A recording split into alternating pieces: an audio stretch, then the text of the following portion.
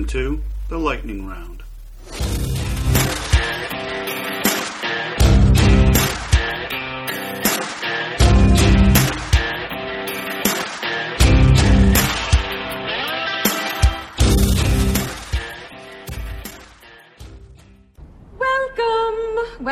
Welcome. Hello, and welcome to episode 4 of the Dave Kershner Lightning Round podcast, also known as Week 8 in the 46th Quadrennial Hunger Games. I am your host, Dave Kershner. So let's just get into it. I mean, they passed the stimulus bill, and $1.8 or $9 trillion, and barely $250 million of it is going to actual people. Do you understand that? That this is what the left has been trying to do. This is why they were so frustrated when Trump won in 2016.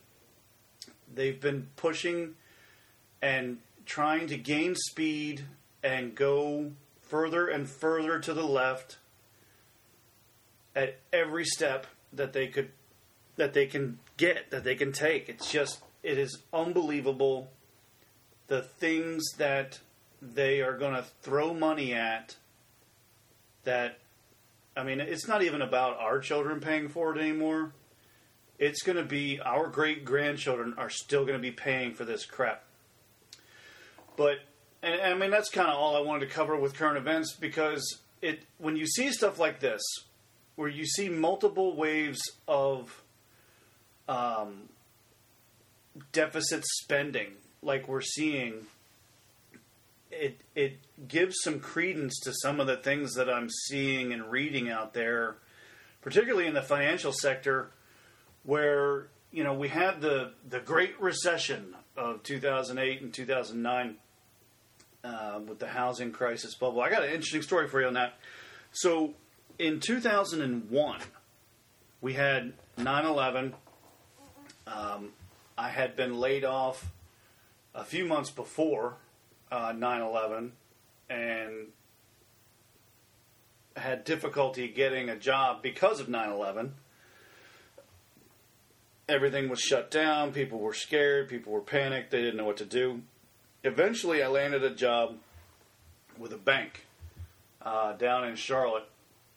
And the project that they had me working on was in their broker division or broker channel. So these are people that they're bundlers.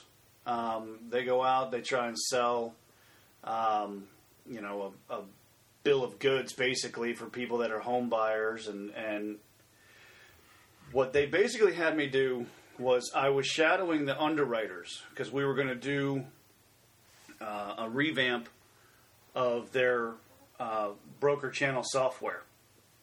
And as I was watching the underwriters do their job, and they're going through and they're doing the financial qualification for potential buyers, and they're going through their paperwork, and they're looking at W-2s, and they're looking at the paperwork that the broker sent. And I'll give you an example of what I saw while I was there. It was a couple. They lived in a trailer in rural. I think they were in rural North Carolina, maybe. I forget where they were, but it's immaterial. They lived in a trailer. They worked second and third shift jobs. They were making anywhere between $15 and $22.50 an hour. So that's what they were making. That's where their careers had taken them. And as far as I know, they were perfectly content and lovely people. And somehow a broker had gotten them to think it was a good idea to move from their trailer with 2 hourly rate shift work jobs, and that they could afford a $425,000 home in what amounted to a gated community. And they did this by expressing to them, what's the right word? Impressing upon them that the loan package, they would make small interest-only payments for 5 years. And then there would be a balloon payment where the balance was due. But they convinced these home buyers, potential home buyers, don't worry about that, because in 4.5 years, 4 3/4 years, you just come in and you'll refi the loan, and then you'll start making actual payments along with your interest payment once you refi the house and you go into a traditional 15 or 30-year mortgage. Now, mind you, they've come from a trailer park, I think, maybe. And they're being told, they're going to go from their $50,000 trailer that they can afford to a $425,000 home with, 4 or 5 bedrooms, 2.5, 3 bathrooms, multiple stories, walkout basement, half acre of land, whatever it was that they were trying to buy. So in 2001, I saw what was going on in the housing industry, but I was so young and inexperienced. I had my first child was on the way. I had a lot of other things on my mind, and I did not realize what I was looking at then. But it took 7 years for that type of lending practice to matriculate into a crash of the economy. And what I'm seeing nowadays, and I'm hearing more vocally, is that because of all of this additional deficit spending that has occurred due to COVID-19 and all the the restrictions and basically state governors crashing their own economies by being overly stringent, without any real science to back it up. At the time, they just said, our next door neighbor state, they shut it down, and 2 weeks to flatten the curve, and hey, I got a question for you. So this Friday is going to be 1 year from when our governor shut down our state. So I'm curious, what outfit are you going to wear at the end of the 2-week flatten the curve party we're going to have, Unbelievable. It's been a whole friggin' year of this nonsense. But anyway, what I'm seeing and hearing out there is it started out as quiet whispers. Hey, we can't really do all this kind of spending stuff, guys. I think we might need to pull some of this back. We need to be better prepared.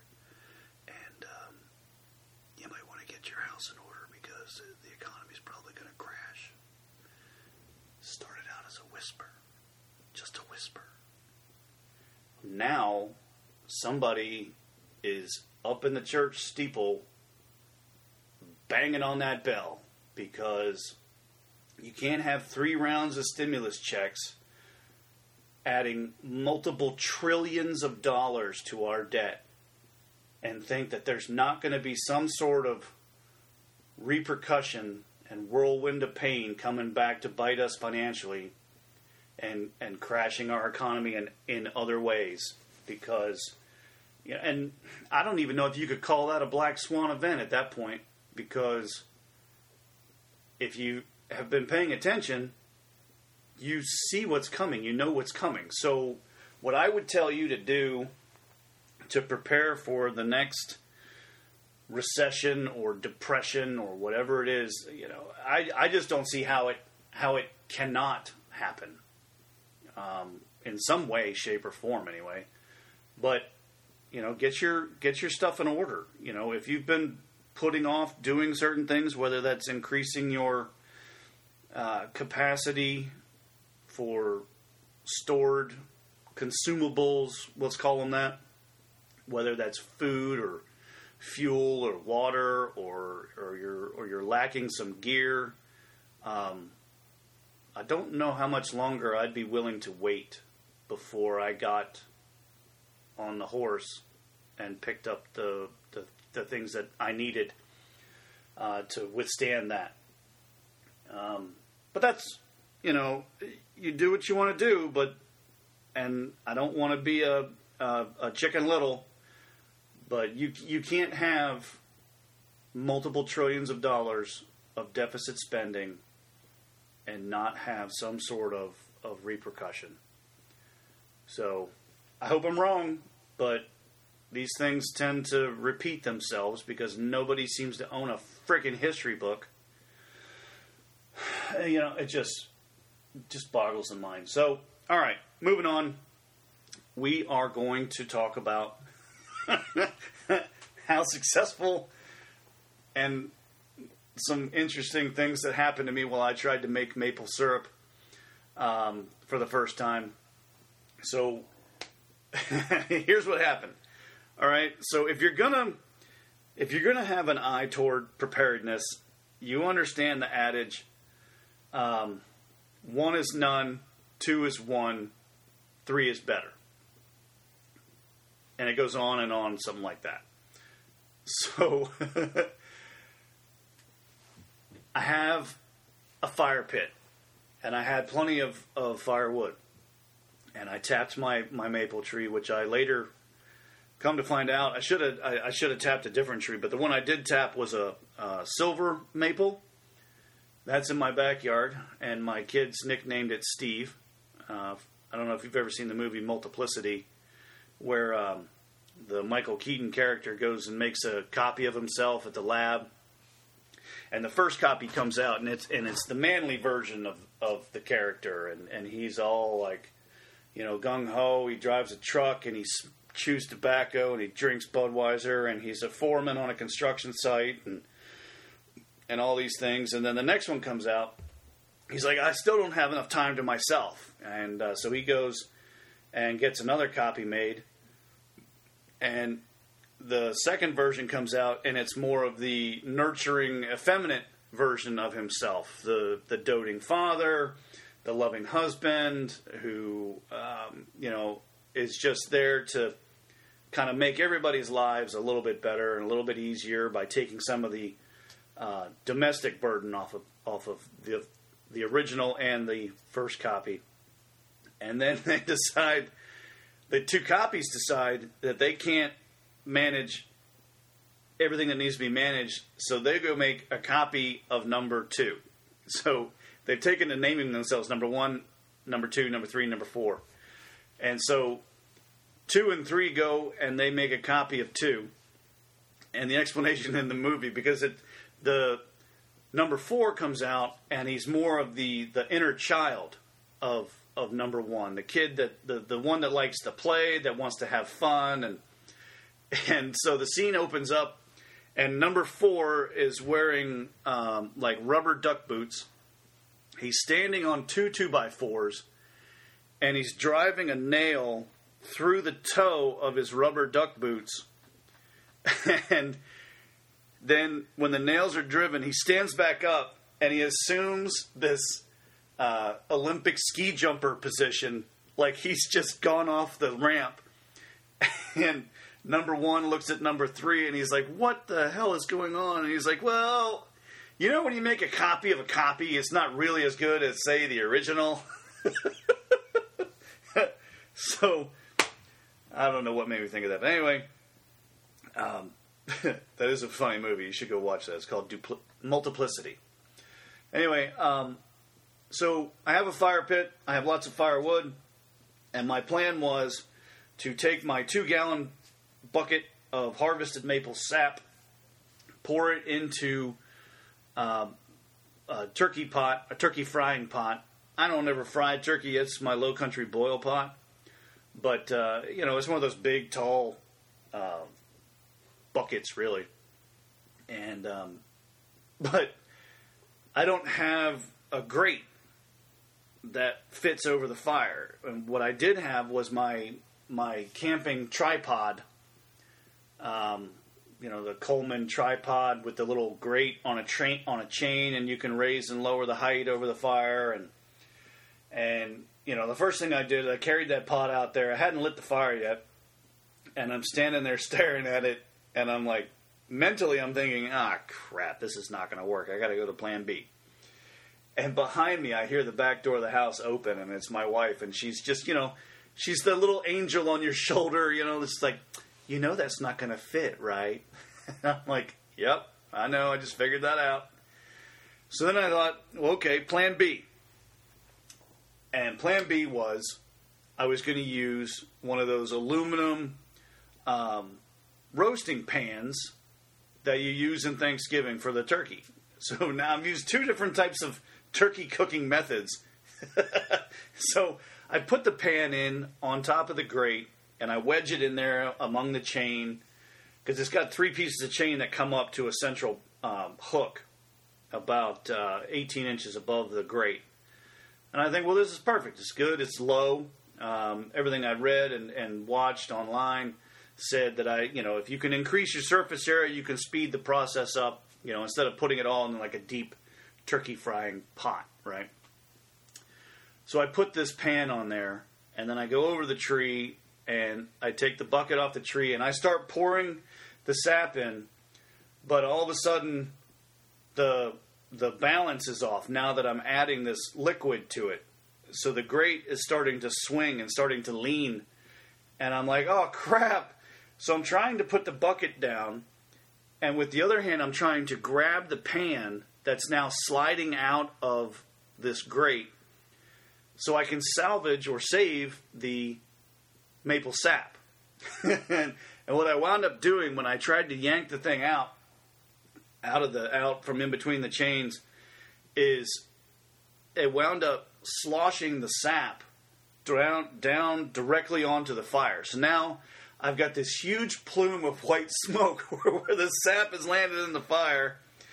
I get the pan out. I salvage maybe a cup of the half gallon that I probably had poured in there. Maybe not a whole gallon, maybe not a half gallon, but it was a fair amount. And the tripod falls over. The fire is smoking, and and I'm thinking, you've got to be kidding me. This is like Keystone Cops meets Dumb and Dumber is how this is going so far. So I'm like, well, all right, time for plan C. What have I got? And I go into the kitchen, and I get a stainless steel pot, and my wife is looking at me like, don't you think of putting that over an open fire? And I'm like, honey, I cook in this pot on an open flame on our gas stove. What's the difference? And she's like, you are not. That is a match set. You are not going to ruin your pot by making maple syrup. I'm like, crap. And then it hits me. I said, you know what? I think I got another pot. So I went and dug around into my camping supplies and my preparedness gear, and I found my cast iron pot. And I thought, well, okay, great. It'll fit on the grate. It'll fit under the chains. It will fit center on this grate, and I won't have the equilibrium problems of this tray that I was trying to use. So it took like 35 minutes after I lit the fire the first time to screw it all up, almost put the fire out, get the fire restoked, and then get a new pot on the grate, and finally get the maple sap into the pot. So basically I started my clock at 1:30 in the afternoon. I had a limited amount of maple sap. I cooked it all down, and it took 4 hours, and I would say about 3 hours and 30 minutes, so 3.5 hours. I cooked it down in the cast iron pot. While that was going on over the open flame of the fire, I got out the my dual burner camp stove and a spare LP propane tank, and I got that all hooked up, and I got the okay from the wife that I could use one of my one of my stainless steel pots as the finishing pot. So I got almost all the liquid burned off, all the moisture, the water, this was an interesting thing because I'd never really used a candy thermometer before, because really desserts and sweets aren't my thing. But my wife actually explained it to me in small terms so that I could understand it. Have you got one of those wives that just, honey, here's how this works. Okay, first you're going to do this, and then, So she explains to me the candy thermometer. That the reason a candy thermometer works as it does is because water will never get to 219 degrees. Okay, it'll evaporate before it gets to that temperature. So the boiling point of water is 100 degrees, but it'll never get much hotter than that. So a candy thermometer works by measuring how hot the sugar is in the pot. So to get a thermometer to 219 degrees, you have cooked off all of the water, all of the moisture that is in that sap, and all you're left with is the sugar. So you're going to cook that sugar up to 219 degrees. So I used my camp stove. I only lit one burner because by the time I cooked down all of the sap that I had, which was I started with 2 gallons, but I probably spilled, call it a quarter to a third of a gallon. So I had a little over 1.5 to 1 3/4 gallons of sap that was available to me. So once I cooked all that down in the cast iron, I poured it into my finishing pot and put that on top of the more easily controlled burner for the propane stove. And then I dropped the candy thermometer in that. And that probably took about maybe 20 minutes or so. So then I took that pot in. Okay, let me pause. When I transferred the maple sap, which was becoming syrup, from the cast iron pot to the finishing pot, I filtered it. And I got out any impurities, any soot or ash or anything that had fallen into the pot, any sugar sand, any of that stuff. That all got trapped in the filter, so I was left with good, clean, almost maple syrup in my finishing pot.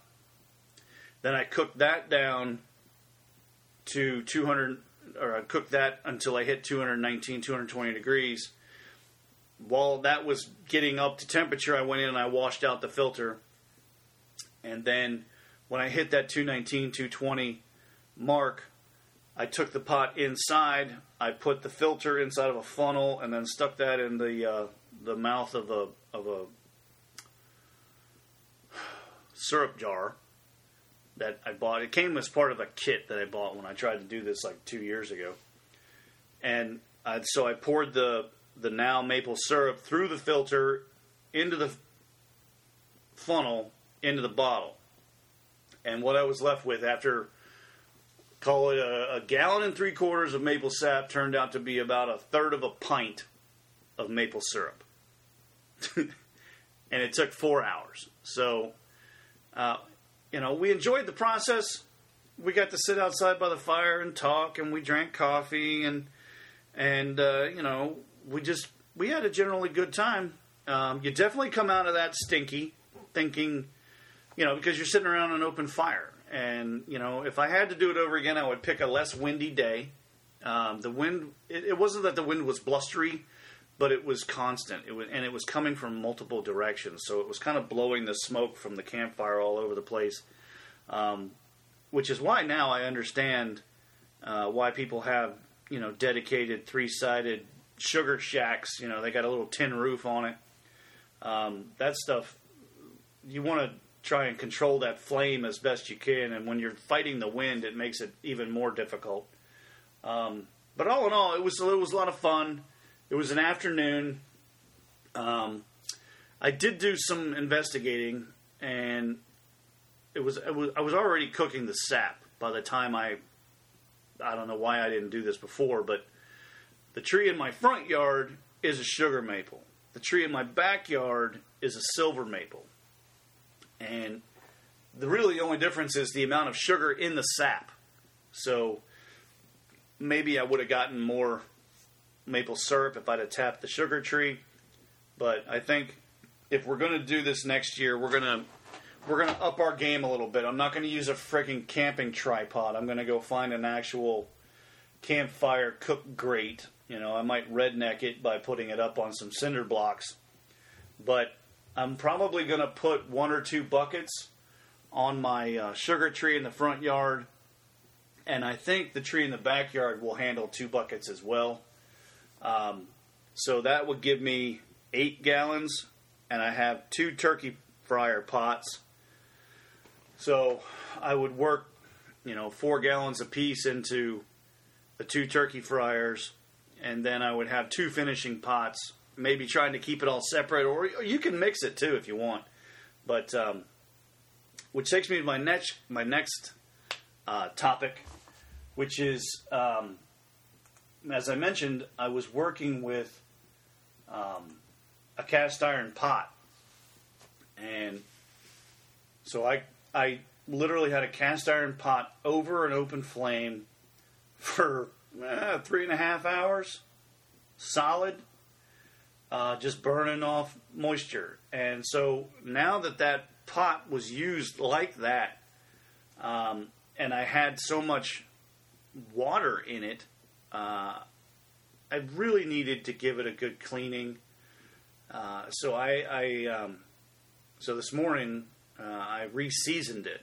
I did it when the wife wasn't home because I wasn't quite sure what this was going to entail. Because when you buy them, they're already pre-seasoned by Loge. That's who my manufacturer is for my cast iron. And when I went digging for this pot, I found a Loge cast iron skillet with I call them ridges, but it was kind of a grated frying pan, so stuff doesn't fit like directly on the bottom. It has these cast iron ridges in it. Well, when I found that thing it had spots of rust and stuff on it. I thought, well, that's no good. So I decided I was going to re-season them both when I was done with the maple syrup project. So this morning what I did was, and I checked the Loge website, and basically what they said was, or I guess you can call it Lodge, Lodge, Loge, Lodge. So what I did was, because I knew I was going to re-season them, I went, normally if you were just cooking it, like I cook a cobbler or something in my cast iron pot, you can just scrape it down with a plastic scraper, and if you have one of these ridged like frying pans, there are special scrapers that you can buy from Loge, that allows you to scrape in between all the ridges. It's got little cutouts in the plastic scraper. It's very handy. So what I did was I cleaned one at a time, but what I did was I used some steel. I don't know if you'd call it steel wool. It's a steel scrubby, not like a grill scrubber or anything, but it's soft and it's kind of mesh feeling. So I cleaned all of the rust out of the frying pan, and I cleaned any of the cooked on sap and crap, and basically I just kind of scraped out all of the pre-existing seasoning that I had, and then you take a little drop, then you dry it all off, get all of the water off of the pans, and then you put in a couple drops of olive oil, and I use olive oil. I prefer olive oil, but you can use anything, vegetable oil or canola oil, melted shortening. You could use Crisco if you wanted to. Actually, Lodge makes a Loge. God, I wish I knew how to pronounce that, but they make their own little seasoning spray. You can use that. But what I did is I put a couple drops of olive oil in, and I just worked it into the interior of each pot, or the pot in the pan. Then I set my oven to 475 degrees. Their website says 450 to 500, so I split the difference, and I went 475.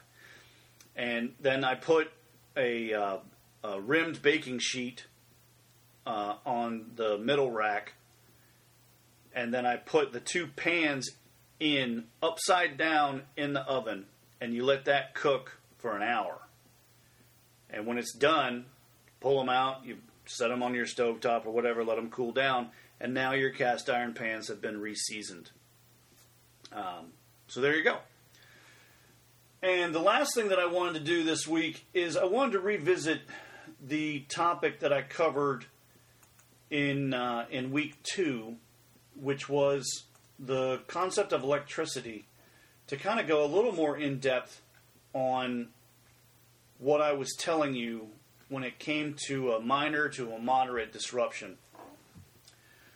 And so a minor, again, is a week or less, and a moderate is a week to a month.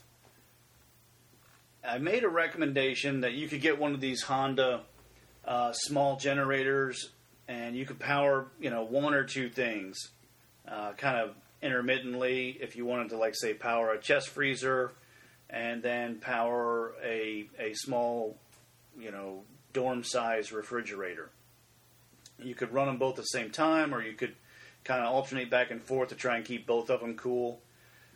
What I wanted to talk about there was that small generator, that little Honda or others like it, Rainier, they usually have a 1-gallon fuel tank, fuel cell. So depending on how much the generator's having to work, you're going to have to fill that probably at least twice a day, maybe 3 times a day. But just say, for the sake of argument, you have to fill that tank twice in a 24-hour period. So if you have to fill it twice, that's 2 gallons a day. And if you're trying to have enough fuel on hand to power the generator to outlast at least a minor, which is a week, and go part of the way into a moderate. So if you have a windstorm, a blizzard, thunderstorm, hurricane, tornado, whatever, typically you're not going to be without power for a full month. You're going to be without power for maybe up to 2 weeks. Maybe. Usually you get it back within a week to 10 days, even if there's a lot of destruction. So, but just for the sake of argument, saying you're trying to have enough fuel on hand for 2 weeks, and you have a small generator. Well, that's 2 gallons a day times 14 days. That's 28 gallons of fuel, which, depending on the price of fuel in your area, I used an average of, say, $2.50 a gallon. That's $70 worth of fuel that you have to have on hand. So, call it 30 gallons. Just round up, okay? So that would mean you would need 6 5-gallon fuel containers stocked and stabilized and ready to go. And what I like to do is I like to rotate that stock of 5-gallon containers. So I'll have all 5 of them full, but what I'll do is when my car needs gas, I will fill the car up using the fuel in the 5-gallon containers.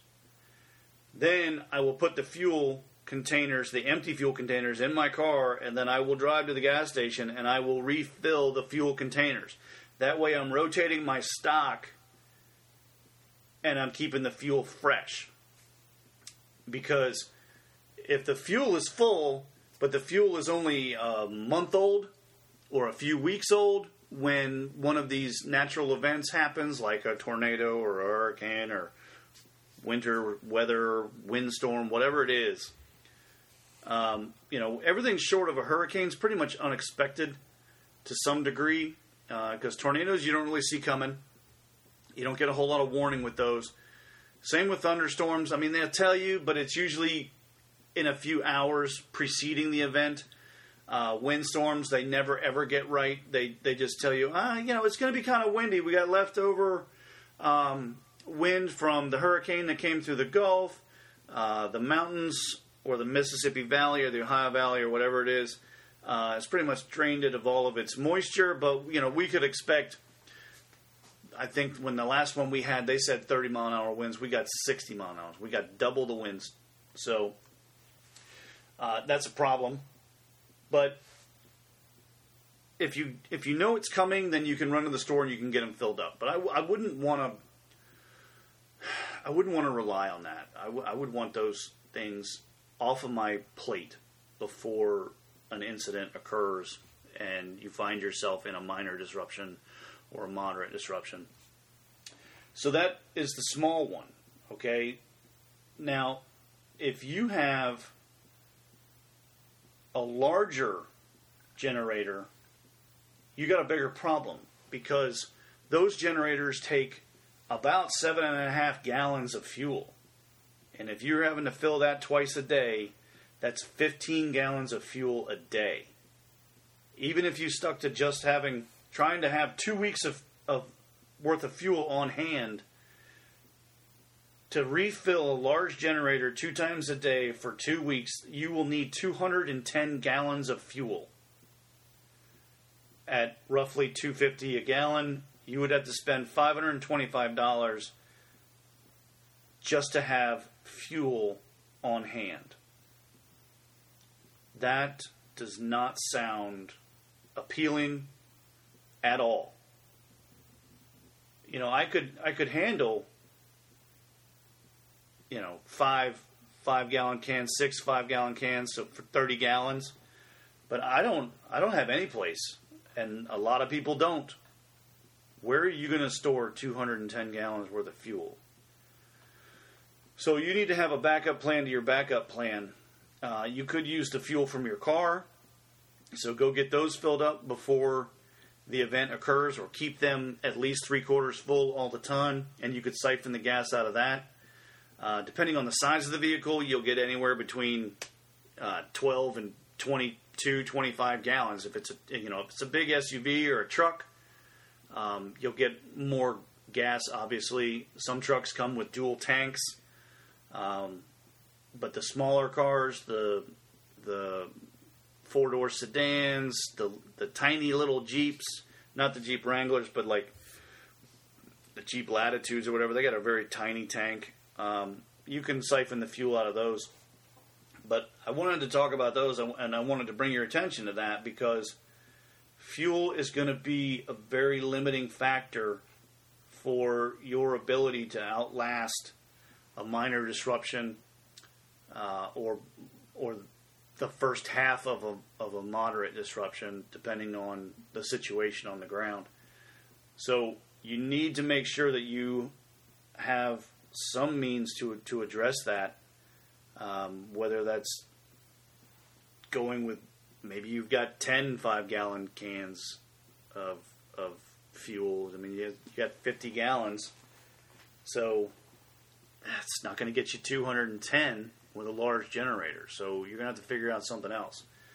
And the last thing was the whole house generator. So what I mentioned in week 2 was that those things are extremely loud. There's no way to hide that noise signature, so everybody in the neighborhood is going to know you're running a generator. They won't know until they come into your backyard whether it's a whole house or a portable generator.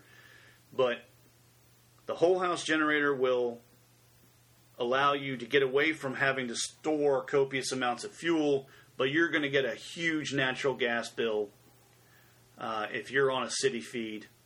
If you're in the country and you have a tank, you will use the bulk of that tank to make it through a minor plus a week. So you're into a moderate disruption duration-wise 2 weeks, but most of those tanks, depending on their size, you might exhaust whatever's in that tank, whether that's diesel or propane or whatever. So you need to be looking at your systems to see what you actually need to power. So if you have a whole house generator, you can scale that generator to only deal with the essential circuits. So you might need to rethink how your house has been wired so that you can isolate specific circuits to handle your kitchen, to handle any circuit that a refrigerator or a chest freezer or a sump pump or a well pump, anything that you need to keep food from spoiling, your basement from flooding, and to provide water. Because you can, it's a creature comfort to go 10 days without a shower. Okay? You can do it. I don't know if you want to burn the resources that are in your propane or your diesel tank, if you're in the country, trying to keep an electric hot water heater running for 10 days, a week, 2 weeks, however long the duration is. So you need to be thinking about that and then have a transfer switch installed so that once you throw that switch, when the generator kicks on, or sometimes the generator will throw the transfer switch automatically, only the key circuits will be powered, and that'll help you conserve fuel. Because there's no sense in you getting a whole house generator that is going to power your whole home in the dead of winter or in the heat of summer. Yeah, you might have some uncomfortable night's sleep if you're not trying to power your AC unit. But, a space heater is going to be a far less drain on your generator than trying to run your HVAC unit during the winter. So you might have to, these are some of the games that you have to play, the mental ping pong, to say, well, if I do this, then I can do that. Or if I go without this, then that frees me up to do these other 2 or 3 or 4 things. In regard to solar, it is a wonderful thing. I wish it worked all the time, but it doesn't. If it's cloudy, you're going to get less energy collected. If, like Texas found out with their windmills and their solar farms, you get an ice storm and the ice covers up all of those solar panels, guess what? They don't work. If you live off in the country and you've got a wind pump as a backup on your well and it gets coated in ice, I don't think it's one of those giant turbines that are out there in these wind farms, but, it can still get gummed up with ice. Having renewable energy sources is great if you can afford them, and assuming or provided you have a backup to them, because you have to know what the failure rate is. You have to know what the potential is for these alternative energy systems so that you know that, hey, you know what? It's winter and I don't know if my solar is going to get me what I need to get. So maybe you need to invest in that Tesla Powerwall or that Enphase power system that will help you store energy. You can pull it from the grid. It'll charge it up so that'll work for 2 or 3 days, depending on how many circuits you're trying to run, while you go and address your backup wind pump and your solar panels if they're caked in ice and things of that nature. So I just wanted to revisit that topic to kind of draw your attention to the amount of fuel that you're going to need on hand if you have a small generator and a large generator, and make you aware that, if you're going into a moderate disruption with a large generator, a large portable generator, you're going to have a problem, because if you try and go a full month with a large generator, 7.5 gallon tank, 2 refills a day, that's 450 gallons for a month. You better have an extra storage tank, because that's the only way you're storing that much fuel. And if it lasts just 2 weeks, you're still looking at 210 gallons. So that's a problem. And that's a problem for a lot of people that don't have the land, say, they don't have an external pole barn or a shop or anything like that to store extra fuel in, or to sink an underground tank or even an above ground tank. So it becomes a problem. So I wanted to revisit that. Also, next week should be interesting because I am going to North Carolina to go visit a friend of mine, and we're going to do some saltwater fishing, some freshwater fishing. We're going to go quail hunting. I'm going to be out on the coast, so it'll be a good time. So I'm going to go fly down there. It makes it difficult because the original plan was that we were going to go camping and spend 4 or 5 days out in the woods. And I was actually really excited about it because I wanted to try out some different primitive techniques that I had been reading about and I'd been practicing, and I wanted to give it a shot. And then all of a sudden somebody backed out of this, multiple guys backed out of a quail hunting trip that his dad had put together. And so both of us wound up getting slots to go on this quail hunt for Thursday, Friday, Saturday. So now instead of camping, I'm going to go on this quail hunt. And then I started looking at, should I take my car? Should I take a rental car? Because I was thinking I was taking all this gear to go down and do this, but to get a rental car, it was going to be like $300, $325. To take my own car, the cost of fuel was going to be $150, $200 to get there and back, because it's not a short trip. It's about 22 hours round trip in a car with all of my crap. So that was going to weigh the car down. That was going to wreck my fuel mileage, miles per gallon. And so then I started looking at flights, and I can save myself 22 hours in a car time-wise and spend an extra $100 and just fly down. So I'm going to fly down. I've got one bag that's full of gear, and I do not feel like messing with TSA and bringing my 20 gauge with me or any of my fishing poles, because they're going to break them. I know it. So my buddy's got everything that I need down there for fishing and hunting, so I don't have to mess with TSA. But I got one bag that I'm telling you, the people that are going to x-ray that, they're going to be like, what the hell is this? It's 2 fishing vests. It's my neoprene boots. It's a pair of waders. It's it's all this stuff. And, we're going to go out on a boat at 6 o'clock in the morning in March, and it's going to be cold. And he's like, hey, do you have a winter coat? I'm like, dude, do you remember where I live? And he's like, oh, yeah. And I said, which coat should I bring? He said, probably something that you can zip out layers and stuff. And I was like, yeah, I got a couple of those. So it's going to be fun. So I'll talk to you guys about that tomorrow. Or not tomorrow, next week. So, all right, you guys have a good night. Talk to you soon. Happy Hunger Games. And may the odds be ever in your favor.